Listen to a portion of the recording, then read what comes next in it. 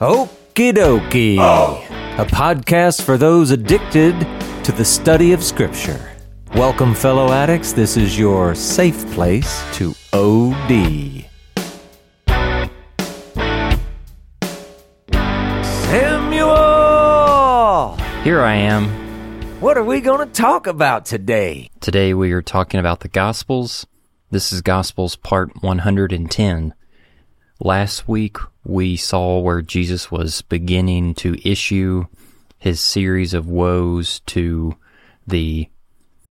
let's say the unhealthy Pharisees and scribes that were not living up to the correct standard of Torah. And we kind of summarized them. We said the first woe he said was that these individuals were preventing entrance into the kingdom through the way that their piety almost puts a burden or a weight on the people that they're supposed to be leading, and it's actually creating a stumbling block for them to be able to understand how to invite the attributes of the kingdom into their lives through pursuing righteousness. The second woe that we talked about was evangelism, where Jesus was saying that these individuals go to very far regions to make proselytes, people converting to Judaism, and then after that conversion, they kind of leave them to their own devices and kind of abandon them, and they become just as much of a child of hell and destruction and brokenness as these scribes and Pharisees were themselves.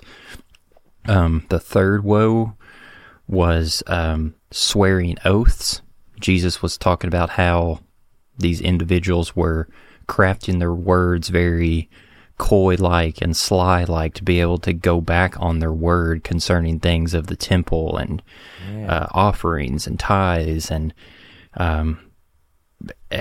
we talked about how previously Jesus had said, like, don't make oaths, but it's more of a heart issue. Like, if you're going to say something, God expects you to follow through on your word and be honest and full of integrity on carrying that out rather than being deceitful, like we've seen so many characters in the biblical story before.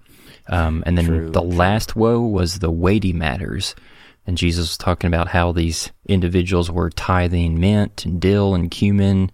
They're all great things. They're all good things. But they're like putting more emphasis on having themselves and people perform adherence to those rulings rather than the weightier matters, the more important matters of the law, which are promoting justice and mercy and faithfulness and forgiveness in our reality. Yeah, it's good stuff. And again, we talked about how these are very specific and designed for the Pharisees, the things that we saw specifically in the sect of the Pharisees. But it's funny how all of these, in some way or another, some more than others or whatever, but they apply to us today. It's really good stuff. And if I remember correctly, I'm surprised you left this out. If I remember, we also wrote a rap song right at the end of the last episode. So everybody might want to go back and listen to that, just so you're hip and cool like us. So anyway, let's keep going then. We're going to finish the woes, we hope. We're on number 5. This is in Matthew chapter 23, verses 25 and 26. Woe to you, scribes and Pharisees, hypocrites! For you clean the outside of the cup and the plate, but inside they are full of greed and self-indulgence. You blind Pharisee, first clean the inside of the cup and plate, that the outside also may be clean. Now, just a side note, Samuel, have you ever known your cups or plates to have greed or self-indulgence on them? I don't typically anthropomorphize my silverware, cupware. Yeah, very, very strange. But obviously, we know what he's doing there. They are the cup and the plate, right? That kind of thing. So anyway, let's go ahead. I'm going to call this one, this is dealing with inside and outside. And of course, it's talking about us, but whatever. Let's go ahead. Just imagine, Samuel, that someone in your house actually did the dishes this way. They washed, the bottom side of the plate, but they ignored the top where the food was, right?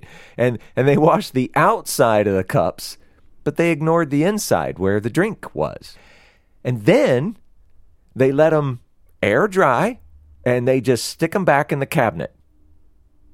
Now, one thing is, if you were to walk in, let's pretend you had those fancy cabinets with glass doors. If you just looked right there in the cabinet, they would look great. But then you come along and you pull one out and you want to use it for your lunch or whatever you're going to eat, and you see all the dried on food gunk or the drink, whatever. And it's kind of gross. It's kind of offensive. It's just kind of ew. And so what's funny is way back in the day, even before Jesus' time, there was a real life debate between, we've talked about them before, Shammai and Hillel.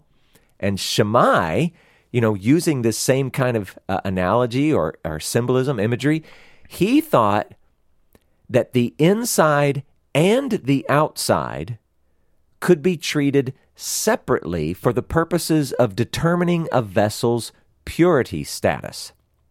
So even though we look at this and it just seems like an interesting sort of image that Jesus is using, he's actually pulling up a real-life debate of the time. So Shammai thought, look, let's say you've got something that's, supposed to be ritually pure for whatever reason, a cup, a bowl, whatever it might be, and you only clean the outside of it. Well, the outside, he said, well, it was pure, ritually pure, but the inside wasn't. Hillel, on the other hand, he thought that, no, that can't be. It is one vessel. If it is unclean in any area, then the whole thing was unclean. So, in a way, Jesus is actually weighing in on this real-life debate that was going on, saying, no, guys, it's all got to be clean. It's either ritually pure or it is not. You can't have some of it is and some of it isn't. So that's kind of interesting. But Jesus here, he's emphasizing how these particular scribes and Pharisees, they were actually like these plates and cups. When all that anyone can see is the outward appearance, from a distance, well, they look grand, they look fine. But upon closer inspection, we find that they're covered with a gunk. And in this case, Jesus is naming the gunk as greed and self-indulgence. Now, just because it specifically applies to them, we've already talked about this, we shouldn't think that it doesn't apply to us. This is people everywhere, and even Christians, or because we're the ones that actually care about the rules, maybe especially Christians. Now, our gunk may be a little different. Maybe it's not exactly greed and self-indulgence, or maybe it is, but even in this is like one of the nice ways we do it, if you want to say it that way. We're quick to put on a brave face or to keep up appearances. Now, it's often done to avoid embarrassment or shame, right? And it's really not healthy for us to do. But it doesn't have to be something as simple as putting on a face or keeping up appearances. We might really be hiding some especially bad things like greed and self-indulgence. Now, to be fair, these scribes and Pharisees, they were, a little bit different, at least than most of us, I think. They were putting on a show not because they were trying to avoid embarrassment or to avoid shame. They were putting on a show to be admired, to be praised, to be esteemed, to be respected. Now, I bet you've probably met some people in your life that are like that too, and I would say, doesn't make me right, I would say that that's objectively worse. But, the thing is, Jesus has an answer to their problem, and it's simple. May not be easy, but it's simple. If you will truly clean the inside of yourself, the outside will be clean also. Now, some might look at that and go, but wait a second, doesn't that match with Shammai more than Hillel? Well, no, you gotta hear and understand what it is that Jesus is talking about, and you see that when you're fixed on the outside, that would be fixed on the inside. Thank you very much. Whatever comes out of the mouth, whatever comes out of the heart, it's going to be clean. It's going to be good. So anyway, you won't need to avoid embarrassment or shame. You won't need to seek admiration or praise or respect. Those things, the admiration, the praise, respect, they may actually be a natural byproduct. And you never know. It might be to such a degree that it starts to be uncomfortable. I don't like this admiration. I don't like this praise. I don't like this, right? I'm being singled out. But that's all kind of in God's hands, right? You do your part. Make sure you clean the inside. And how do we do that? Samuel, how do you clean out the inside of your human plate or cup? How do you do that? Repentance. Yeah. And okay, so repentance means you turn from not doing God's will to doing God's will. So if you're turning away from you and your own self and your own way of defining good and evil, what are you turning to? Turn into God's instruction, the Torah. Exactly. Yeah. And when you seek out what the law is leading you to, it's not, I don't want to say it's not about the letter of the law, because there are many instances where the letter is important, it's good, but more important than that is the ideal behind it, what it's leading you to. And so, yeah, that's the thing that cleans us out. So, there you go. Woe number 5.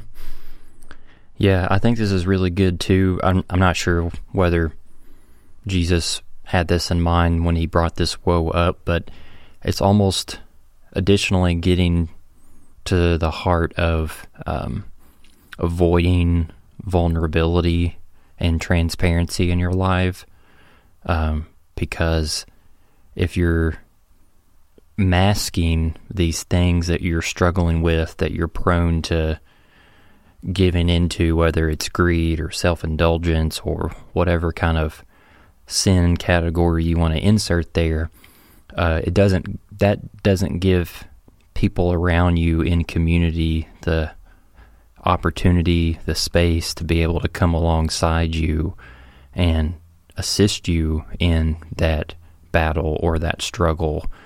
So I think that for me, it sheds light on the need to rid myself of those masks, just, to be able to swallow my pride, to share with others like, hey, this is actually something I'm struggling with. I'm not doing very well, and it might be surprising for us all to see the results from that when other people come into our lives to try to support, lift you up, and even for these Pharisees, like that could have changed their outcome too.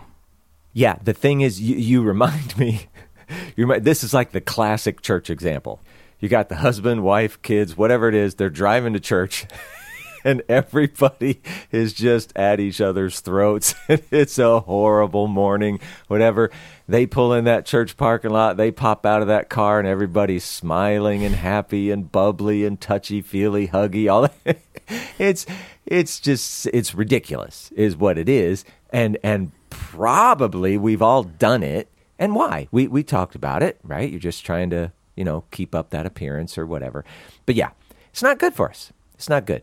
And it doesn't mean we need to come in and just start, throwing bombs at our spouses in the middle of church or whatever. It's not that either, but you can at least be a little more honest and transparent about it. Yeah, it's good, Samuel. Anything else? Nope. All right. So this next one, number 6, I think it's closely related to number 5 that we just did. Very interesting in that it seems like almost a repeat, but whatever. We're going to go ahead with it. This is in Matthew chapter 23, verses 27 and 28. Says this: "Woe to you, scribes and Pharisees, hypocrites! For you are like whitewashed tombs, which outwardly appear beautiful, but within are full of dead people's bones and all uncleanness. So you also outwardly appear righteous to others, but within you are full of hypocrisy and lawlessness. So I'm sure you can kind of hear the similarities, at least. And I forgot to mention that this Matthew 23, 27, 28, there's also sort of a matching verse from Luke 11, verse 44. It's very, very short. But anyway, that's included. So what are we going to call this one, Samuel? Whitewashed tombs. That seem good? Yeah. Number 6, right? And again, it's very similar to the cup and plate, except instead of greed and self-indulgence, now we're talking about hypocrisy and lawlessness.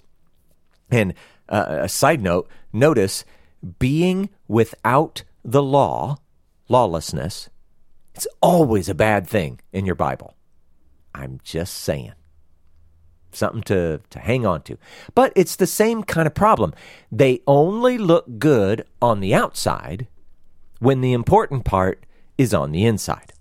So one little cultural tidbit for the pilgrimage festivals. I know we've talked about this where 3 times a year, Jews from all over Israel, and sometimes they would even come from the diaspora, even though they weren't required, but they would all travel to Jerusalem. Now, when I say all, okay, I don't mean every single one, but okay, big numbers. They would all travel to Jerusalem for the festivals and then go home. So they're pilgrimage festivals.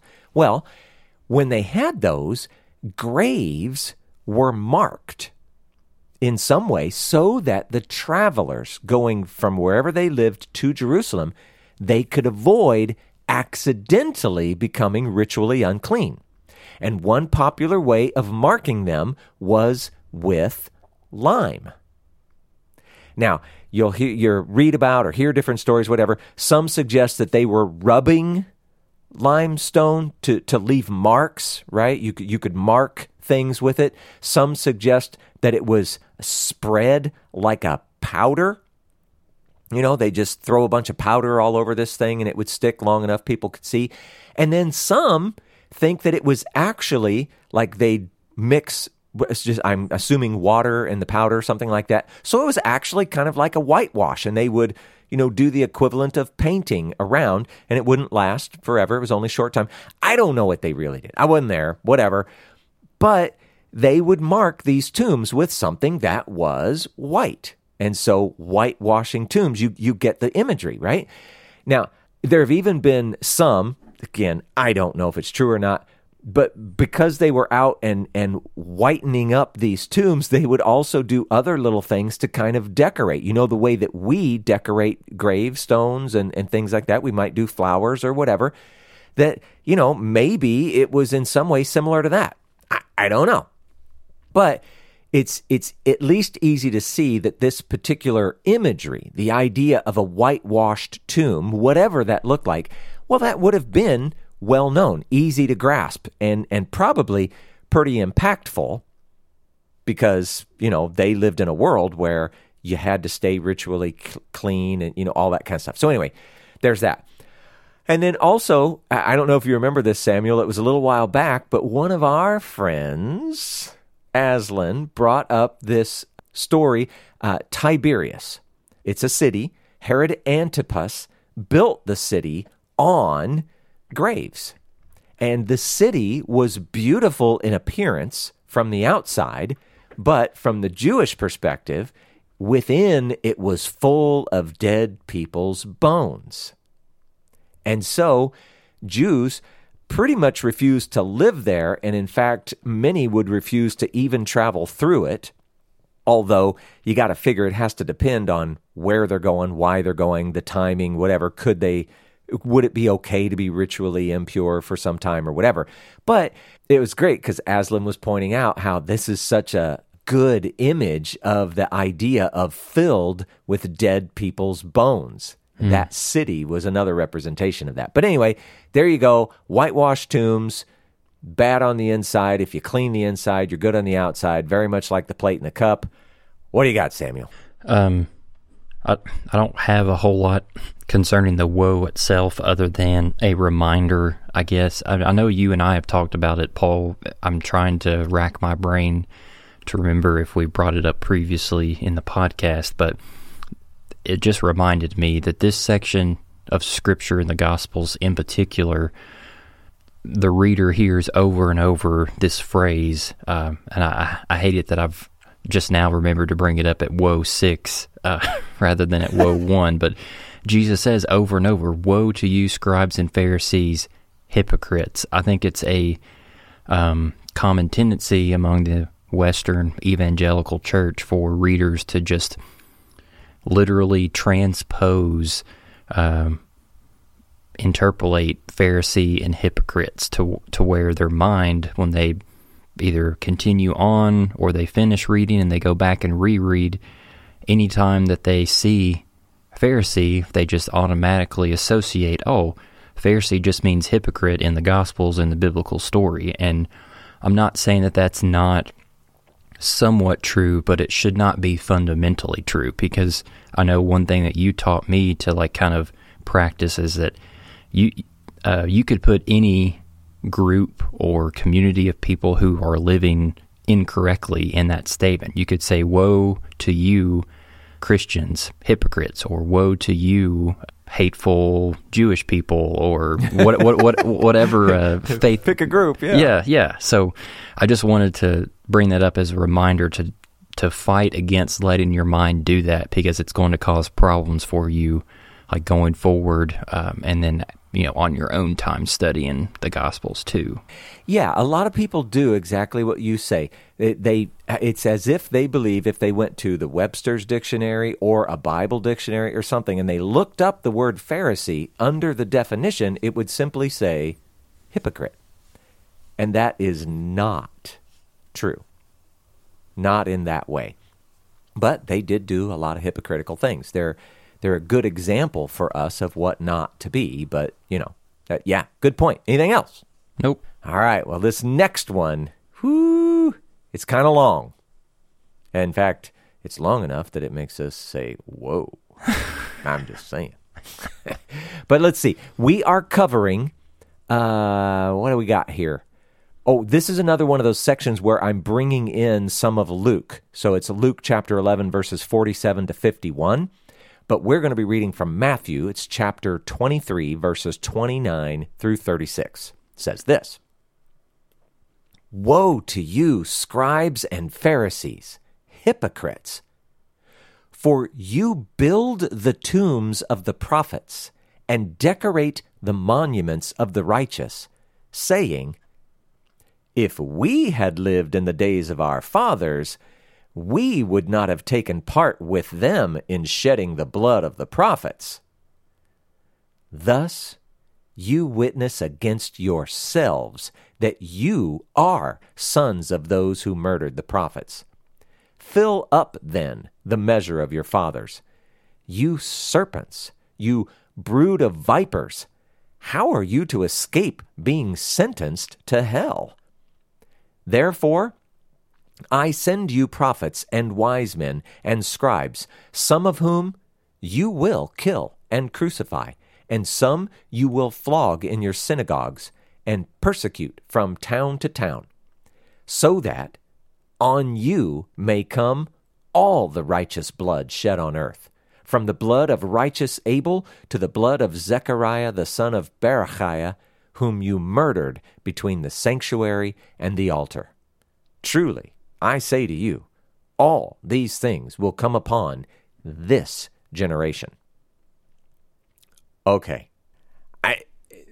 I'm guessing there are many, many different ways that people can look at all of the stuff contained in here. Obviously, we're going to share our favorite way, whatever.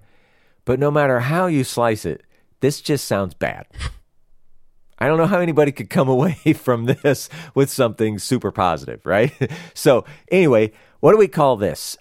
Tombs of the prophets. That's what I had down here. Number 7, tombs of the prophets. Now, here's the thing, though. We just read that, and I'm going to say, I think that it's easier to get the overall point of what's being said than it is to actually understand the details. And in a way, the details kind of make it harder. So let's go ahead and at least talk about the overall point. So for you scribes and Pharisees, for all of your show, for all of your pomp and circumstance, you really are no different than your fathers, all who came before you.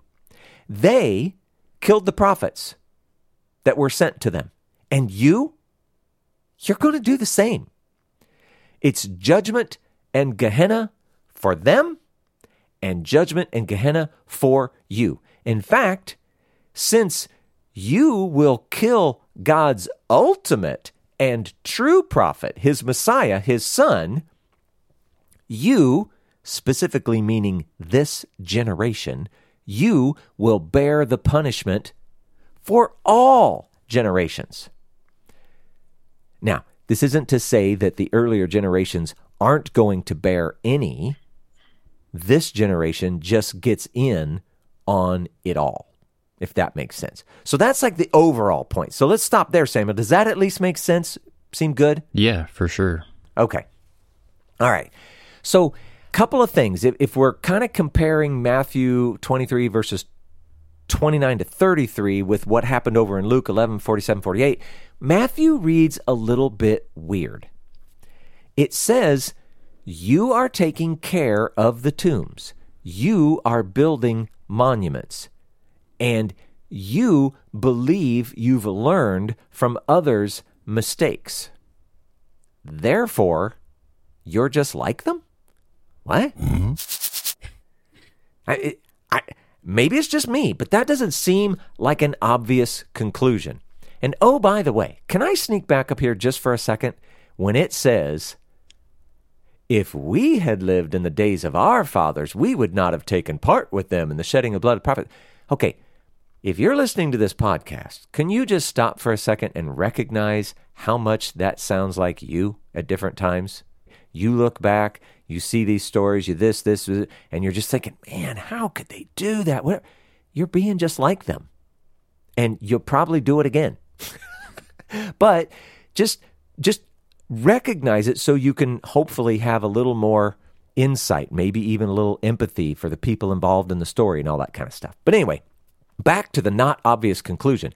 Luke, he kind of helps a little, but it's only a little. Now, I want to show you what Luke says. What verses was I reading here? 47, 48. It says, woe to you, for you build the tombs of the prophets whom your fathers killed. So you are witnesses, and you consent to the deeds of your fathers, for they killed them, and you build their tombs.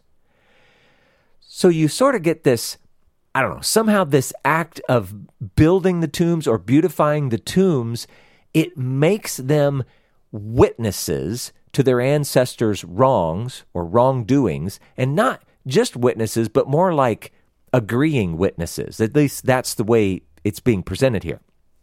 And it's not only that, well, I guess another way to say it, they're consenters. They're going along with it somehow because they killed them, and now you're turning around and building their tombs. So somehow that makes you the same. Now again, for me, this is not overly obvious why, at least as far as the tombs and the monuments go. But we can at least understand whether we get it or would like naturally agree or whatever. We get what's being said, what's being communicated. This generation is no different than the preceding generation. And that's, the real point. Humans might think they've evolved in some way, but even though so many things about humanity we can look at and say, that is very different. That is very different across time. It's true, but at the same time, we all act pretty much the same when it really gets down to it. All of the same inclinations and tendencies, they're all just there. They just are. So anyway, there's that. Now, Matthew, he includes this phrase to fill up then the measure of your fathers. And in a way, this is like saying, complete the work that your fathers started. They have abused or killed all the prophets that have come before. So, you know what? Why don't you guys just go ahead and do the same with those that come in your lifetime? And it's more than just a suggestion. It's more like, this is what you're going to do. Now, Matthew also includes, how are you to escape being sentenced to hell? And this, again, we always try and get a hold of that word hell because, okay, what it's really saying is something like, how are you, as, true sons of your fathers, how are you going to avoid judgment and punishment in Gehenna? Okay? And we always we point this out because we're not talking about the mythological hell that is so popular in American Christianity. This is Gehenna. It's in the grave. It's that time of death after we die in our physical bodies and before resurrection. That's what's being talked about here. But still, the question, how are you going to escape that? And it's an important question. Now, we've also got another one here, Matthew 23:34, and then we're going to compare that with Luke 11:49. So Matthew reads as if Jesus is going to send more prophets, more wise men, more scribes, etc., so that this generation can abuse them and kill them. And this is going to prove that they are just like their fathers. And to whatever degree we go along with this line of thinking, I think we would have to say that this would obviously then include John the Baptist and Jesus. Now, I know technically it wasn't Jewish people that killed them, right? But they certainly, in one way or another, they played their role. Now, it also seems likely that it's going to include the apostles and even other disciples. And so what we're going to do is kind of look ahead a little bit and say, hey, the destruction of the temple, okay, that seems to mark the end of this generation. So the typical rule was 40 years for a generation, but I don't think we need to take that super literally and draw lines, whatever. Now, Luke, it could be read in a similar way, but I'm going to read it real quick. Luke 11:49 says, "Therefore also the wisdom of God said, I will send them prophets and apostles, some of whom they will kill and persecute." Now that's really interesting because some look at Luke's statement and they see in it, that he's not talking about that current generation and that he's going to send more people like we talked about, John the Baptist, Jesus, apostles, disciples, whatever. They're saying, no, that's really recalling God's thoughts concerning the events that have already passed. God had already said, I'm going to send them the prophets and things, and now we can see in hindsight they've already killed them.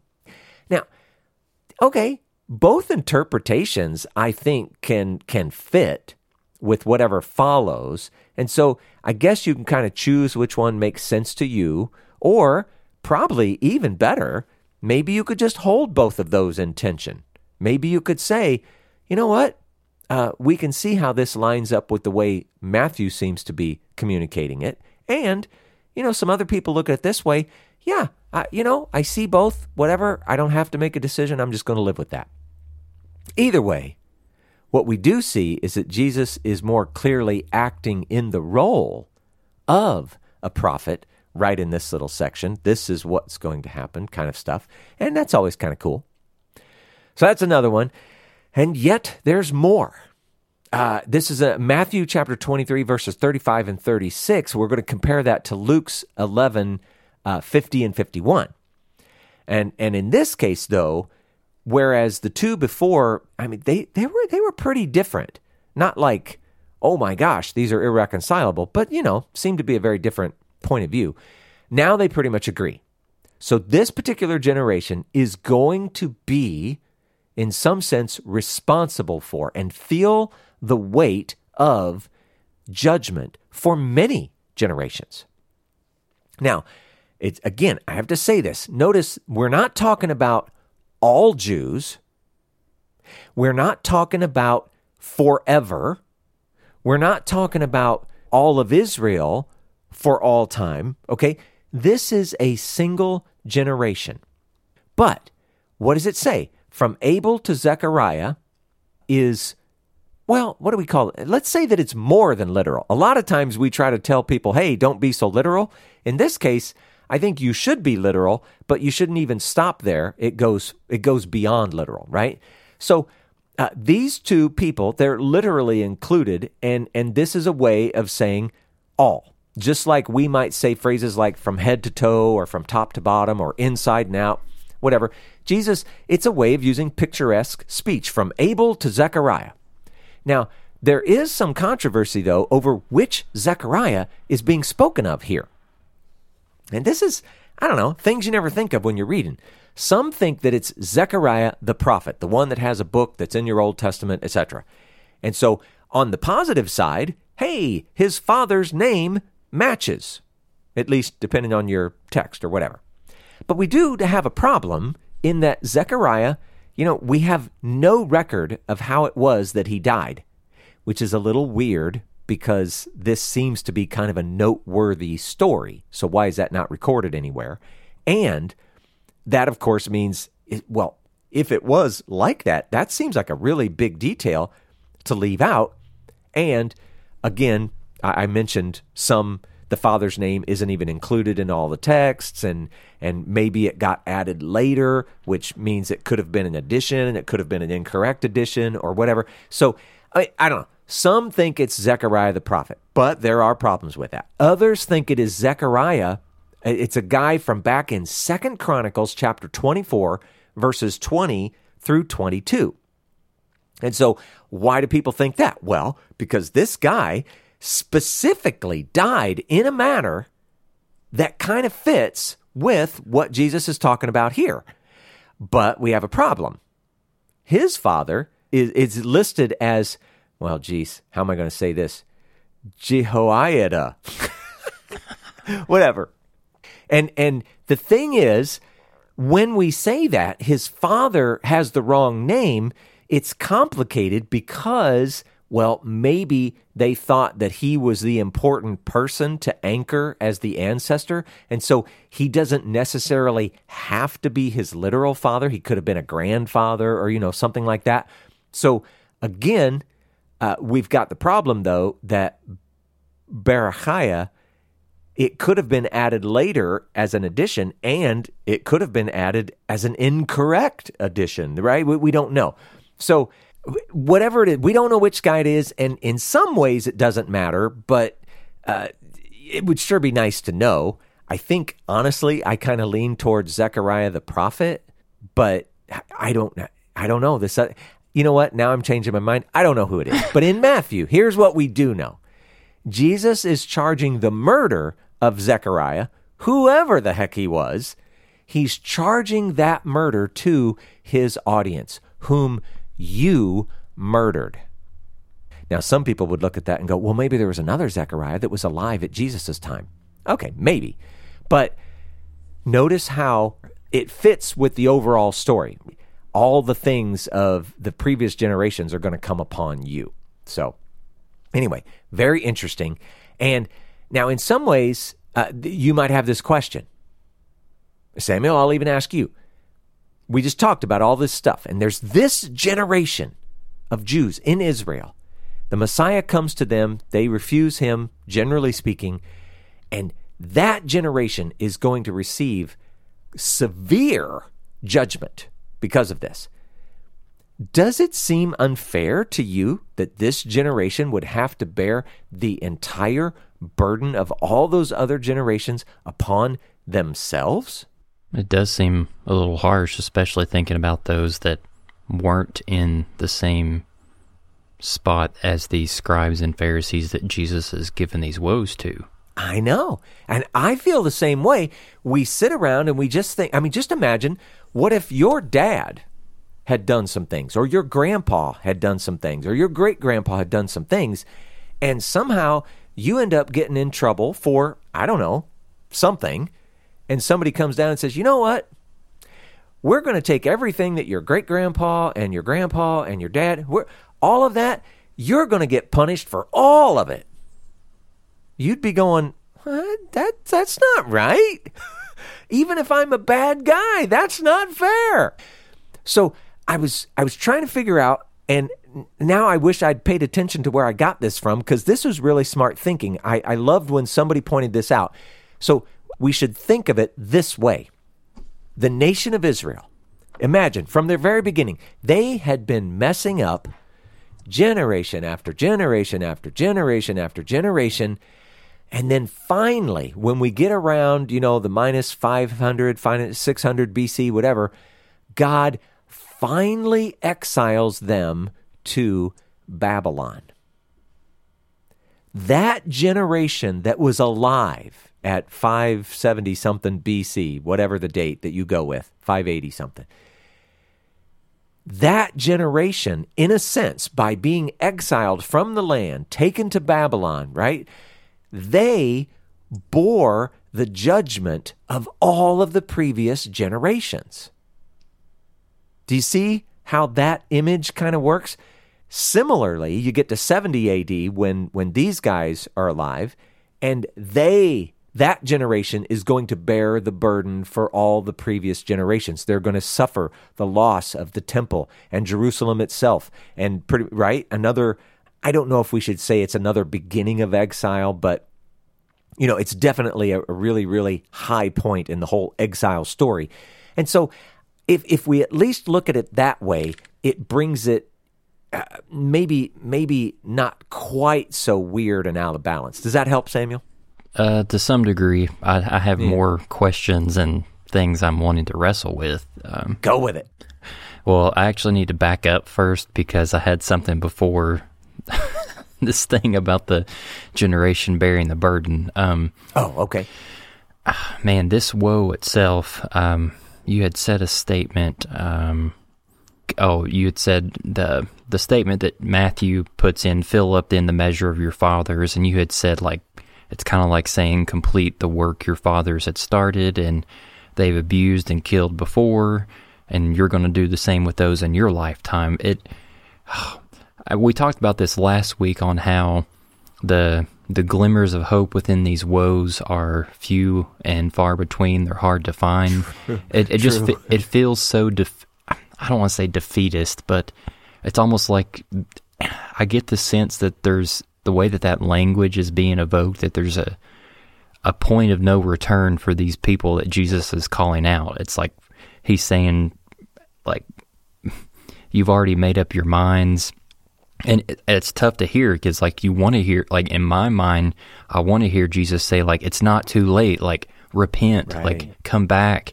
You still have a chance to make this right before all of this stuff is about to happen with me and my death and everything. But he doesn't go about responding that way. And that's just, for me, that's just really hard in this moment to grapple with that, if that makes sense. Yeah, and I think I have something that might help a little bit, because I think that there is, it always sounds like I'm hedging, but both things remain true. And here's what I mean. If you look from a national perspective, or maybe you don't even have to go that big, you could just say from, the sect of the Pharisees perspective or something like that, then when you're looking at it as a whole or as a group, then you can say, yeah, it does seem like there's really no opportunity to turn around. And again, I don't think it's that, Jesus is going, all right, I'm going to make it so that you guys screw it up forever. It's a little more like Pharaoh. You already are in this place and you're just going to keep doing it. And if at some point it got so bad that you couldn't keep it up, God might actually help you keep your original position, right? But the point is, from a national perspective, a group perspective, a big perspective, it's like there is no hope. This is what's going to happen. You've blown it. And Jerusalem, the temple, everything is going to get destroyed. But that doesn't negate the possibility for a single individual personal change. Mm-hmm.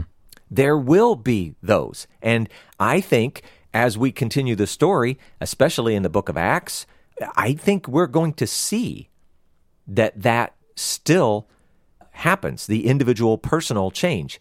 And so it's in that way that I think both things can remain true. And it's just like, hey, the prophets, the pre-exilic prophets who were saying, hey, you're going to get taken away into exile, it was a done deal. They couldn't avoid it, but there were certain ones who didn't sort of bear the burden as much as others because their individual personal stance was different. Does that help? Definitely. Yeah, it's just tough regardless. These are weighty things that we're studying right now. They really are. Yeah, this is kind of a downer section, but you know what? We've talked about this. Where do the most effective changes in our life often occur? We think of it as those times when we are in the wilderness or the desert or something that's really uncomfortable, things that we don't like and we wish our life would change. That's often when we grow, mature from like a, think of it as a spiritual perspective or a Christian perspective or whatever. And so sometimes you've got to hear this stuff because it teaches you, it helps you grow.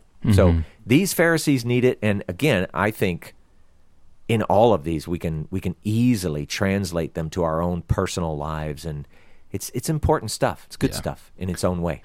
Well, let me continue the Valley of Shadow of Death vibes happening right now with the very last point that you brought up about the unfair nature of this generation bearing the burden.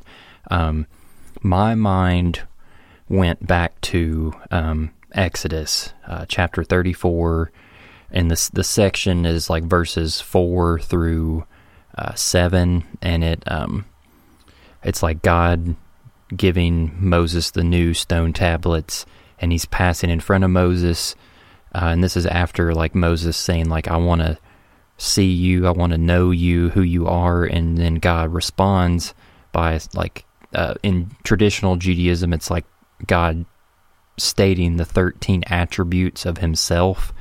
But then in verse 7, the point to all this, it says, this is like in the middle of him describing God's attributes. God says, like, maintaining love to thousands and forgiving wickedness, rebellion, and sin. Yet he does not leave the guilty unpunished. He punishes the children and their children for the sin of the parents to the third and fourth generation.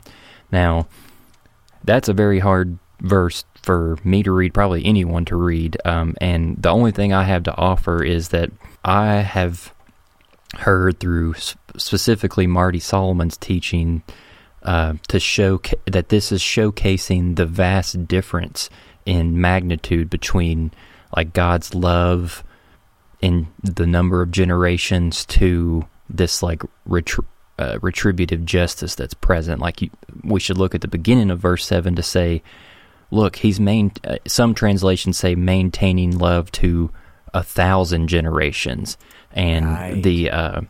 The justice that's present in this is only to the third and the fourth generation out of those 1,000. So it still doesn't help the problem, because it's a tough pill to swallow that this concept of like parents and ancestors' actions coming back to kind of haunt progeny after them. But I don't know if you can take this and add it. I just wanted to bring it up because it definitely seems relevant to me. Yeah, no, it's a great picture, and it's good that it's raising these questions in you or in any of us. I think Marty Solomon, he's certainly not the only one. That's a really good way to look at that verse, showing, wow, 1,000 to 3 or 4. Okay, his kindness is a lot better.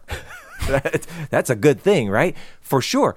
But so often we get this fairy tale picture of Christianity that just says, oh, just believe in Jesus and everything is magical and heavenly and floaty and good. And it's just not that way. That's not the picture. God, he wants relationship with humans. He wants fellowship, but he wants it in righteousness. And so when there is sin, everything that opposes righteousness, there must be something to pay, if you will. And God has done amazing, miraculous things to seemingly either minimize or eliminate so much of that. And so, again, we get sort of stuck in that fantasy world where shouldn't everything just be okay? I mean, isn't God love and everything, right? But look, this is real stuff. And so people living across human history have occasionally had to suffer because of sin. And in fact, if you want to get real technical about it, pretty much every bad thing that we suffer, whether it's, a snake bit me and I had to go get a shot because it could have killed me. Or, I mean, you know what I'm saying? Just make up anything you want. That is no different than, I happen to be a Jewish person alive when we got sacked by Babylon and taken away out of Israel. What do you mean they're the same? They sound very different. Well, but they were all the result of sin. Mm-hmm. My mom dying from Alzheimer's is a result of sin. Was it her sin specifically? I don't know. I doubt it. It seems like more of a group thing, if you will. Sin is in the world, and so these horrible diseases happen, that kind of stuff. But in the end, we can blame everything on sin. And so I think it's good for all of us to recognize the problem that sin is, what it causes. And we, as Christians, I think our lives, seeking the kingdom, walking in the image of God, I think that we can diminish some of the burden or some of the weight of that sin and the punishment of that sin. But we can't do it all. God did that, but the story includes death, resurrection, kingdom, world to come, all of those things. It's just not as simple as God fixed it and now everything's happy. I don't know. Any of that speak to? Yeah, for sure. I mean, it's that classic Jewish tension of you're not going to find a perfectly cut, black and white answer to this situation that we see in the reality of the biblical story. And I'm glad you brought up that stuff at the end about the reality of sin in the world, because it made me think of like the Apostle Paul. He has so many phrases in his letters in the New Testament, but like one in particular is in his letter to the Romans in chapter 6, verse 2. He just says this statement about those who are taking up this message of Jesus into their lives. He says, like, we are those who have died to sin. It's this nature of we as followers and disciples are pursuing this thing that is going to be permanently present in the kingdom and the world to come. Like, God is going to once and for all, forever put to death the thing that causes, everything from the snake bite to the exile to cancer, whatever. He's going to put to death sin itself. So that's just a really good reminder to think about. Yeah. Samuel, do me a favor. Read that sentence again. We are those who have died to sin. Okay. Now this is for me, and it's for you, and it's for everybody listening. Does that sound like you? Paul states it like, hey, this is who we're supposed to be. Now, I'm not saying this from the perspective of any of us need to be perfect. I actually hope that any of us, some of us, can grow to that point. Of course, you've got your whole previous life where, and again, you're not Jesus, you're not sinless, but we can attain that goal. I think we should at least aim for it. And so if Paul saw it that way, expected it to be that way, Jesus, I think we've showed all through the Gospels, expect it to be that way. Why do we continue to live as if sin isn't such a big deal? And it's not always exactly that. I mean, I think if you just ask people, hey, is sin bad? They'd go, yeah. But it's we're unwilling. This is a better way to say it. We are unwilling to really dig and find out exactly what sin is and exactly what righteousness is, so that we can pursue it with our whole heart, our whole life. That's our shortcoming.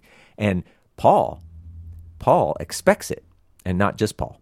Yeah. All of them. Yeah. So, anyway, yeah, that's a good one, Samuel. I like that. Yeah, it's almost as if, and I'm not saying that you or me or people who listen to the podcast, it's just a general statement within the Western Church, like how they have a relationship to the reality of sin. It's almost as if they treat sin as this inoperable tumor within their lives that they can't get rid of. And, then that resorts to statements like, I'm just a sinner saved by grace. That's just who I am. But I think God his response to that is like, no, like I've given you a tool that can help you cut that tumor out. Like you may not be able to get every single cancerous cell of sin and death out of your, that spot of your life, because, we're still within this broken body, but like he's given us a tool to be able to operate on that tumor, to be able to try to remove as much of it as possible in our lives while we still have the opportunity. Yeah. And as we always have to say, Samuel, does that save you? No. No. We do it because we are saved. It's who we are called to be as human. And we would say as Christian. It's a good goal. It's not burdensome. In fact, it is true liberty and true freedom. So, yeah. All right. Anything else? No, I think I prevented us from going any farther after that section. That's okay. It's good stuff to talk about. It's good stuff. All right. Well, we've got one more little bit where it's not really a woe, but he kind of follows up with just a sort of a lament of his own, Jesus, a lament of his own. And we'll start the next episode with it, and then we'll move on. I think the topic is going to kind of shift. It'll be different. So anyway, we'll just have to pick that up next time. Let's shut this thing down. Okie dokie. Thank you for listening to the Okie Dokie Most podcast. Don't forget to subscribe so you never miss an episode. Be sure to leave us a rating and a review to let us know how this content is impacting your life.